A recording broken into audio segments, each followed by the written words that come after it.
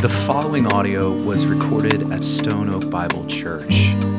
For more information about our church or for more resources, visit us at stoneoakbible.com. We are very excited about this morning because today marks the beginning of one of our most anticipated seasons in our church. Today we welcome the Advent season.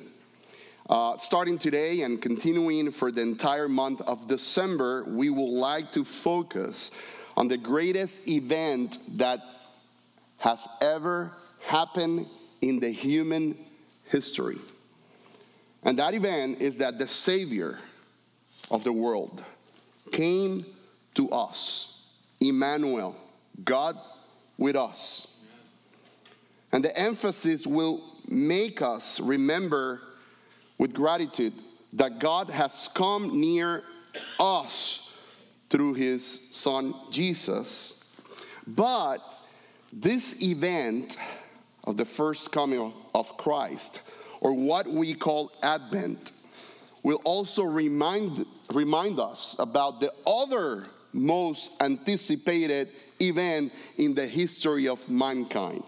That is the return of our King.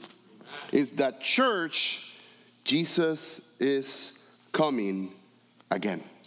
Amen. So church, during this Advent season, I will encourage you, to all of you, to glorify God for his Son.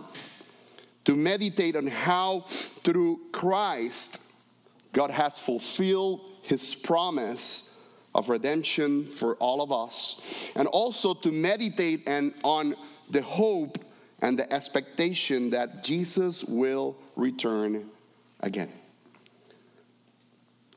That we can live hoping that if God has fulfilled his promises and his covenants in the past, he will fulfill his promises for the future. Another reason we're excited today is because today we will begin our journey through a new book of the Bible. And actually, it's the only series that I have been in this church that we have even a special gift for that.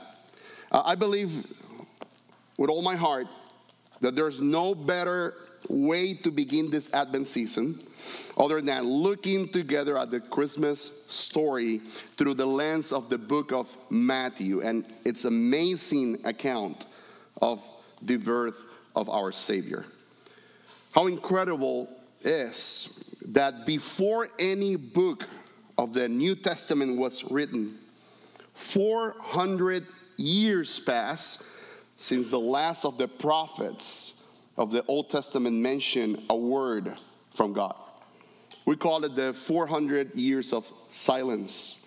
400 years of a gap between the Old and the New Testament. 400 years of no revelation from God. But suddenly, the silence was broken. And after 400 years of no revelation, the Gospel of Matthew revealed to the world the biggest story ever. The story of salvation that is in Christ Jesus, the proclamation of the kingdom of God. It's beautiful, isn't it? Yes. So let's pray, and then we will go deep into our text.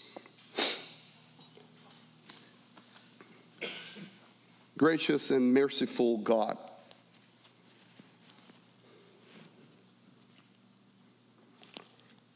I'm so grateful for this opportunity to worship alongside my brothers and sisters this morning, and for the privilege of sharing with them the truth of your word. As we approach this Advent season, we sincerely thank you for sending your only begotten Son for our redemption. Actually, that's why we celebrate Advent. That's why the Christmas season is so special. Because we have received the greatest and most important gift we have ever received. Thank you for the gift of your salvation through Christ. Now I pray that you open our hearts and our minds and allow us to receive your word with joy and with humbleness. This is your word. This is your inspiration. This is your breath. Not my words, but yours. My desire this morning, Lord, with this sermon is that everything I'm going to say be completely and fully submitted to your word. In Jesus' name, your church pray. Amen. This morning we will find our text in the Gospel of Matthew, chapter 1, verse 1 to 17. This passage of Scripture is a very well known as the Jesus genealogy. And I practice that word a lot of times. Perhaps you have heard a sermon of the genealogy of Jesus before. To be honest with you, for me, will be the first time I'm going to listen to a message about the genealogy of Jesus. If you go to your Matthew booklet, everybody has it?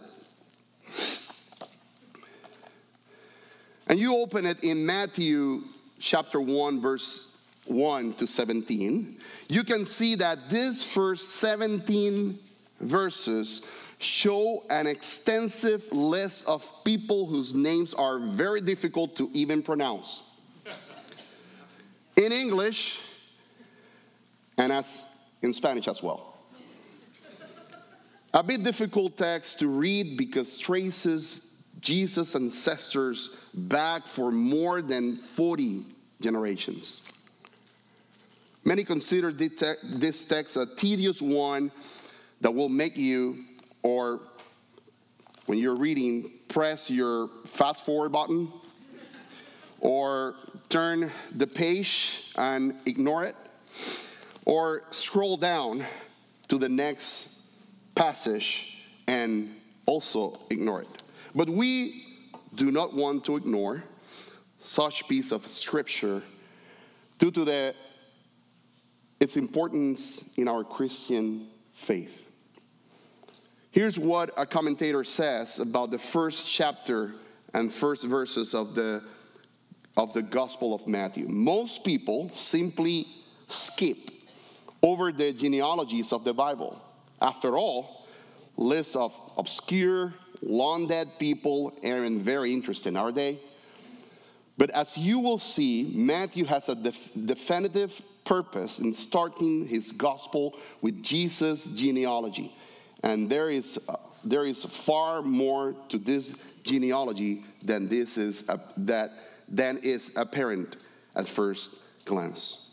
Our plan for us this morning is to stand up and read verses 1 to 17 all together. I'm just kidding.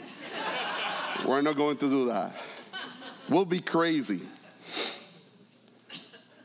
Actually, the plan is to read the passage. I was planning to read the passage for you today, but after reading the verses aloud in Spanish and not being able to pronounce many of those names in Spanish, I just decided to do some alternative things. Just for your information, Spanish is my first language.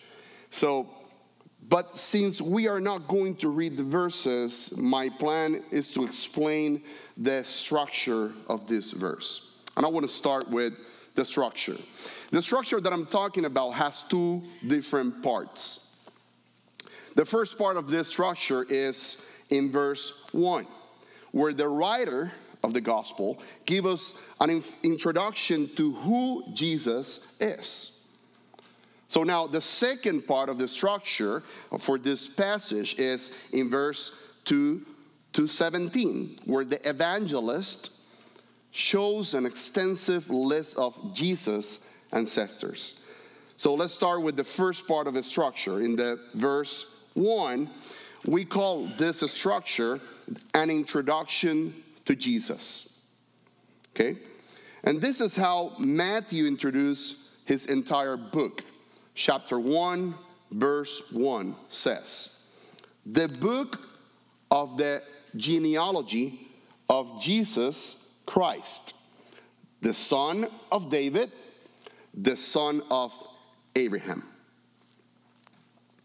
Here, Matthew begins by introducing his book, or the gospel, with a simple sentence.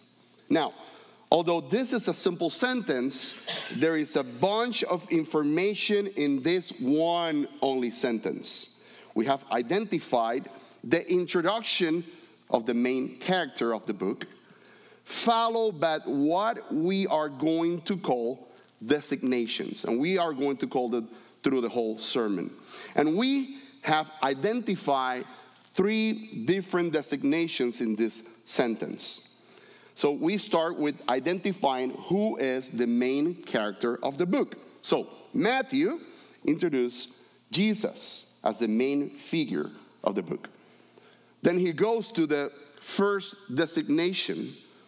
Here the writer affirms that Jesus is Christ. Then there is a second designation.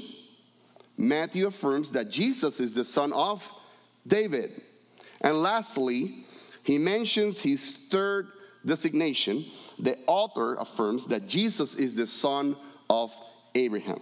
And all these things are super, super important to know. So let's stop it right here, because before we go further on discussing these designations, I want to discuss with you an elephant in the room, right? We don't want to ignore this elephant in the room. And this elephant in the room is the word genealogy. We want to know what genealogy is. So what does Matthew mean by the phrase, the book of the genealogy? The word genealogy comes from the Greek noun Genesis. That means beginning, or means origin. The definition for genealogy is a line of descent traced continuously from an ancestor. And this is exactly what we see in our passage. Matthew has traced ancestor after ancestor from Abraham to Jesus. And we're talking here about roughly around 2,000 years, according to traditional biblical chronologies. So that's a lot of record from Ancestry.com, right? Actually, I was looking about Ancestry.com. I was interested in know about it. I'm not part of it. So I find very interesting that as October 2023, we're talking about a couple weeks ago, Ancestry.com received 46.94 million visits to its website. That's a lot. In the last 2 years, the website has more than 3 million subscribers and a collection of more than 30 billion of records. So we can say that people have been fascinated by knowing where they come from and who their ancestors are. As for many today, it is important for them to trace the lineage of their ancestors. For the Jewish people in ancient Israel, genealogies were very important. You will see a lot of genealogies in the Old Testament. All those one that when you remember when you're starting the year and you're starting this Bible devotional 1 year, and you remember when you're super excited about Genesis and the Exodus, and then you go to the genealogies and you're like, oh, okay, let's go. You know, even more for the ancient Israelites, the genealogy in tracing the lineage of the Messiah were extremely important. The Jews set great store for family pedigrees. They would not believe in Jesus as Messiah unless they could see his descent from Abraham or David. Look at this account from John chapter 1. Jesus just began his ministry and was calling his first disciples. And suddenly, the next day, this is verse 43, the next day, Jesus decided to go to Galilee. He found Philip and said to him, "Follow me." Now, Philip was from Bethsaida, the city of Andrew and Peter. Philip found Nathanael and said to him, "Hey, we have found him of whom Moses in the law and also the prophets wrote, Jesus of Nazareth, the son of Joseph." And Nathanael said to him, "Can anything good come out of Nazareth?" Philip said to him, hey, you know something? Come and see. So maybe for us, ancient genealogies are not important. However, for a first century believer, this type of evidence was crucial. Look what this commentator says. I don't think it's in the screen, but try to follow me. For Jewish people who were considering trusting in Christ as their Messiah, or for those Jews who had already trusted in Christ as the Messiah and were as a result losing their families, losing their possessions, and their own physical safety, this genealogy of Matthew 1 was extremely significant. They want to know if that is actually the real Jesus. So this is why Matthew's introduction is so important. By beginning his book with Jesus' genealogy, he's inviting his audience the same way Philip invited Nathanael, saying, "Come and see." And this is precisely Matthew's intentions when he is showing us verses 2 to 17. We see an extensive list of Jesus' ancestors, ranging from Abraham, the patriarch of all the Hebrews, including David, the most admired and respected king of Israel, and ending with Jesus. So let's move with the identification of the main figure of the different designation and the different designations made in chapter 1 and verse 1. Also, I want to make a point out. I want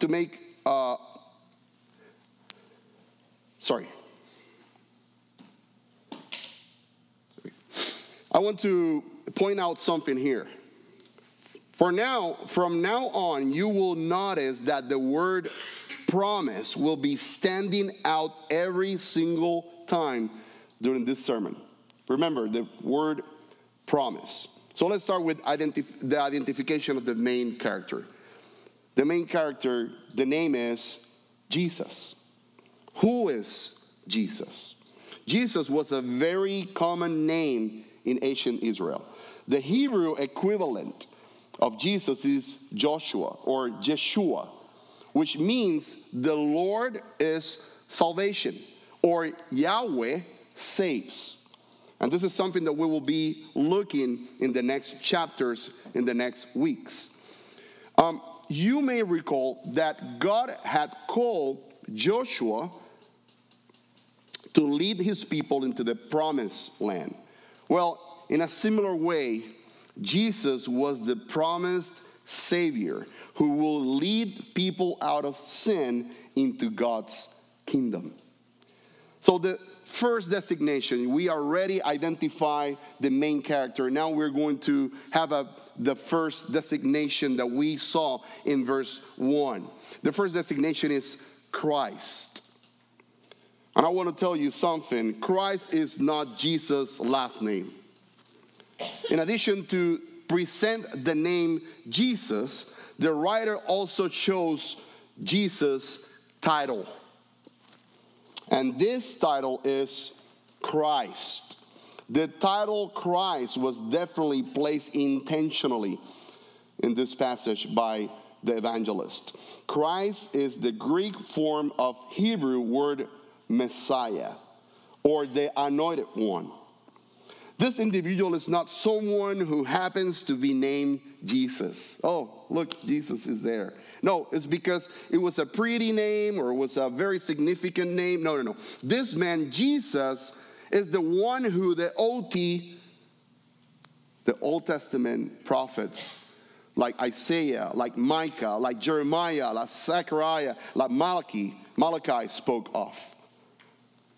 He is the anointed one. He is the promised Messiah. So Matthew says, this is he. This is the one we have waited for. And he was here with us. God has kept his promise. Jesus Christ, the Messiah, is here. So Christ is the title that refers to the work, the mission, and the purpose of Jesus of Nazareth.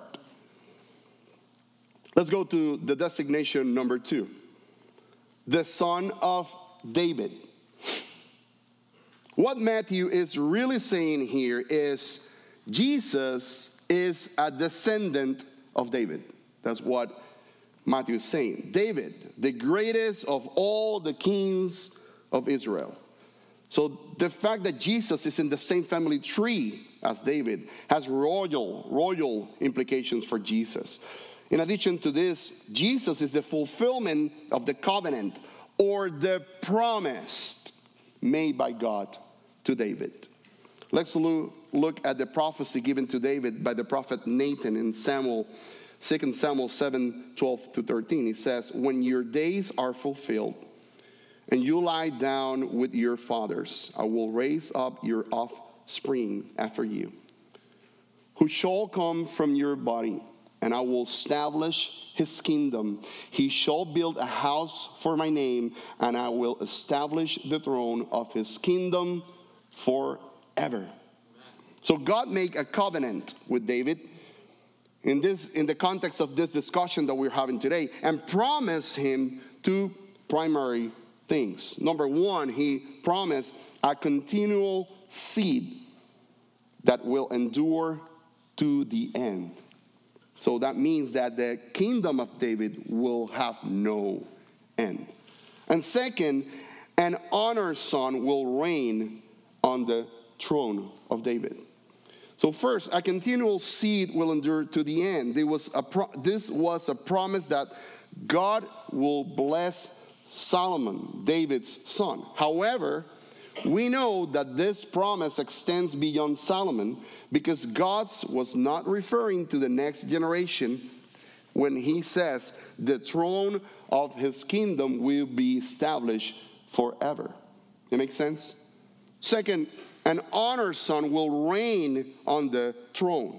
This promise has had an immediate reference to Solomon. However, God again promised the throne will be established forever. A commentator says, as readers of the 21st century, we should be struck by the fact that a promise given in 2 Samuel 7 is still active today. This promise is literally shaping eternity. Matthew boldly claims that Jesus was the royal right as the promised Messiah, thanks to his royal lineage through his connection to King David. Let's go to designation number 3. He says, the son of Abraham. Again, what Matthew is saying in reality here is Jesus is a descendant of Abraham. It stresses Jesus' identity as the son or descendant of Abraham, the father and patriarch of all the people of Israel, and the recipient of the divine promise that through him all nations of the earth will be blessed. Let's go to Genesis 12, chapter 1, 12, verse 1 to verse 3. He says, now the Lord said to Abram, go from your country and your kindred and your father's house to the land that I will show you. I will make of you a great nation, and will bless you and make your name great, so that you will be a blessing. I will bless those who bless you, and him who dishonor you, I will curse.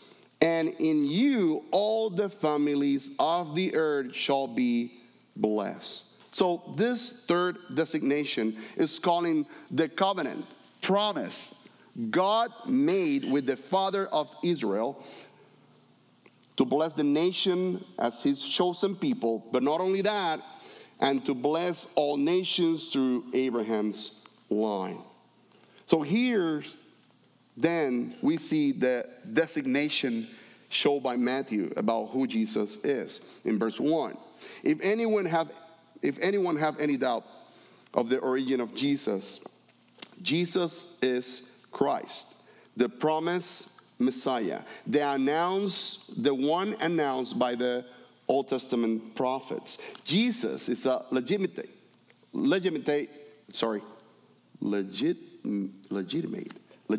descendant to royalty through King David, as God promised to David. Jesus is a legit descendant of the Hebrew people through Abraham, as God promised to Abraham. Let's focus now on the second part of the structure of the passage. In this part, Matthew shows an extensive list of ancestors in verse 2 to 17. He organized the list in three different categories. The first category is the generations from Abraham to David. The second category is the generations from David to the exile. And the last generation is from the exile to Jesus. Unfortunately, I wrote here, we don't have the time. I don't have the time to go one by one of Jesus' ancestors. But I want to mention some of their stories in one phrase. Okay? So let's get ready. In the genealogy of Jesus, there are very beautiful stories. Look this. The story of Abraham and the faith he demonstrated. The miracle of Isaac's birth. That was amazing. Job's tenacity. Boss character, integrity, and redemptive spirit. The redemption of Ruth, probably one of my favorite books in the Bible. The story of David as a shepherd, as a warrior, as a musician, as a king. The wisdom of Solomon was, how beautiful was that? The angelic announcement to Mary and Joseph. This kind of stories are worthy of being posted on Facebook or Instagram. Stories that show grace, forgiveness, faith, obedience, and godly character. However, in this same genealogy of Jesus, there's other stories that are ugly, sad, embarrassing, and even evil. They are not pretty at all. Abraham's desire to help God on having a baby. You remember that? Jacob's deceptions. Judah's incestuous relationship with his daughter-in-law, Tamar. Rahab's reputation as a harlot, as a foreign woman. David's adultery and murder of a man. The disobedience and idolatry of the majority of the kings mentioned in this genealogy. The majority of them disobey God. Entire generations living in the exile and held captive by pagan kingdoms. Mary and Joseph's reputation after she got pregnant. That was ugly. These are stories you don't want in your Ancestry.com family tree. Or the ones you will never publish on your social media, for sure. But all this beautiful and all these embarrassing stories belong to Jesus' pedigree. Matthew's desire is not to only show how imperfect or crooked Jesus' family tree is, or how perverse and bad these men and women were. What Matthew wants to show is God's grace, amen, God's mercy, and God's faithfulness towards all mankind, despite our sin. He wants to make a distinction between Jesus and his ancestors, because he is the only one that is perfect in all things. No one in that list is like Jesus.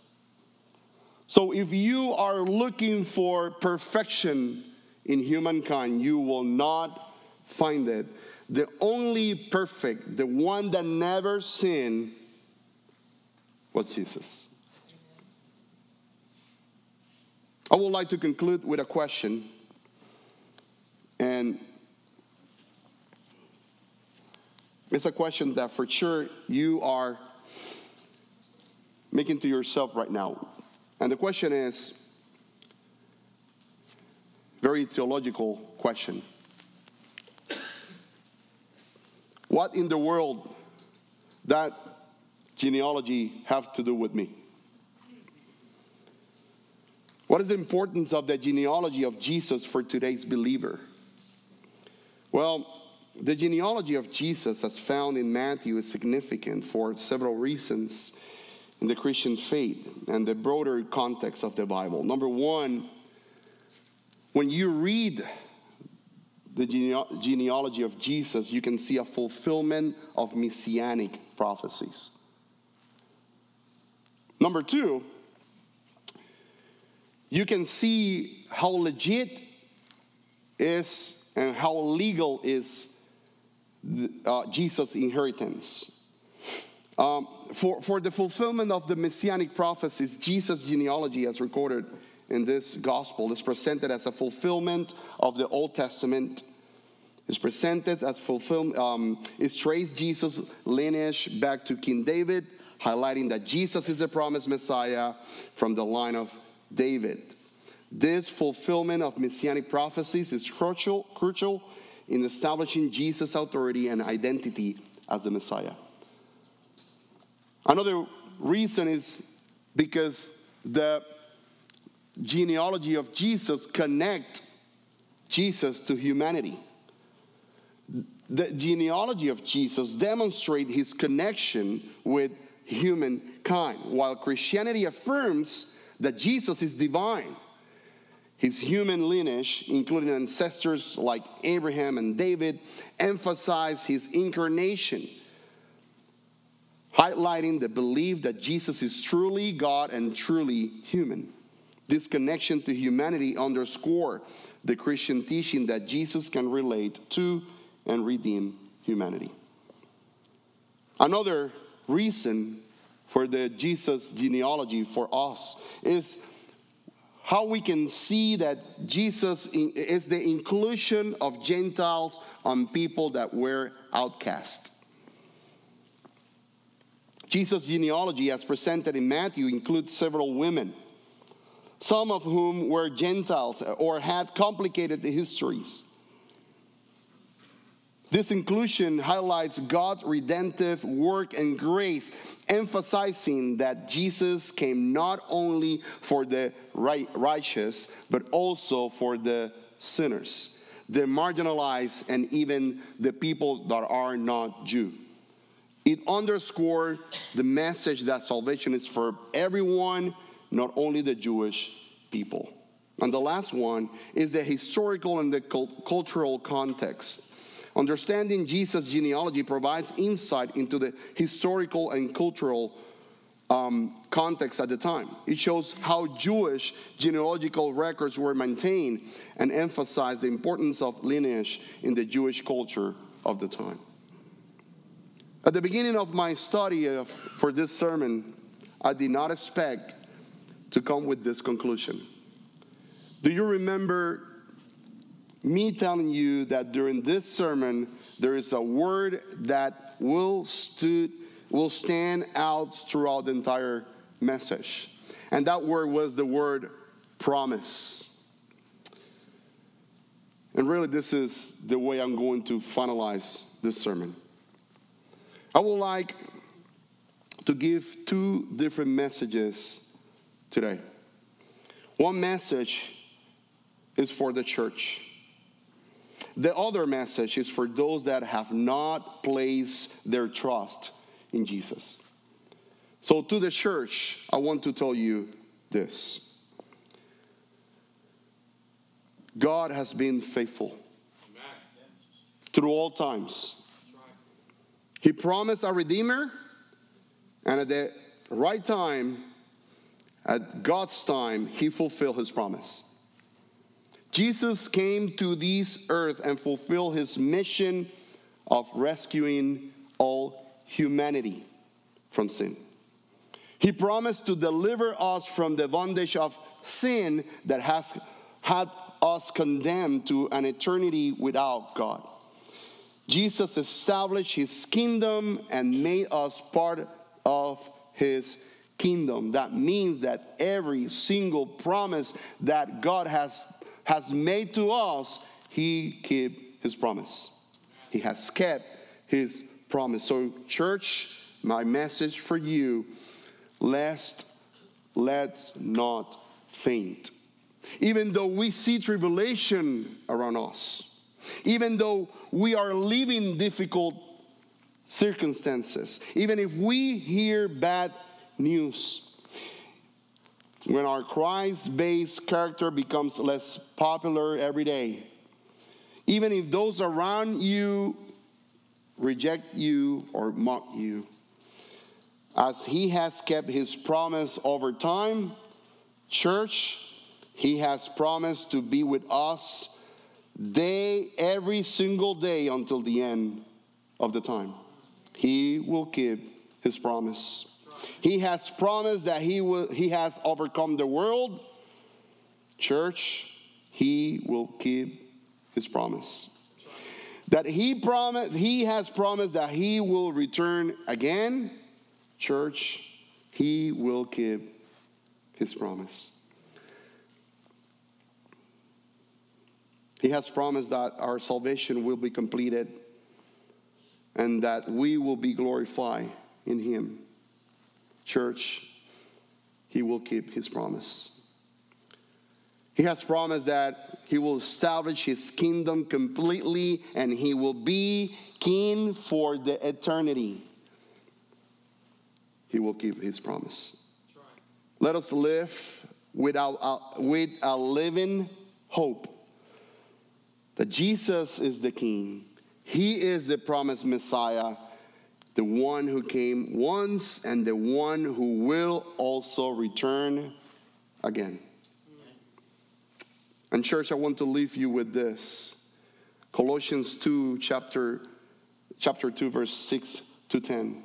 Therefore, as you receive Christ Jesus the Lord, so walk in Him, rooted and built up in Him and established in the faith, just as you were taught, abounding in thanksgiving. See to it that no one takes you captive by philosophy or an empty deceit, according to human tradition, according to the elemental spirits of the world, and not according to Christ. For in Him the whole fullness of deity dwells bodily, and you have been filled in Him, who is the head of a rule and authority. The other message is for those that have not placed their faith in Christ. We all were dead in our sins, doomed to an eternity separated from God and in eternal suffering.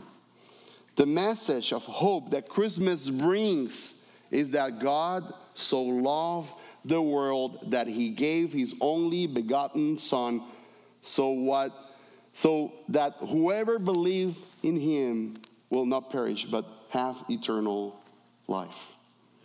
For God did not send his Son to condemn the world, but that the world might be saved through him. Unfortunately, the Christmas message that most of us are hearing is totally distorted. There's only one Christmas message. Christ came to rescue us from sin. He came close to us. He put off his nature and became one like us. He lived life perfectly and died in the vilest way, the way we should have died. Jesus is resurrected. He is alive and give you the opportunity that you have today to hear and receive the beautiful message of Christmas. Christmas season makes real sense when you know the true meaning of the season. And the true meaning of the season is Christ. It is because of his mercy and his grace he has made a promise. If you confess with your mouth that Jesus is the Lord and that God raised him from the dead, you will be saved. So don't wait anymore and place your trust and faith in Jesus.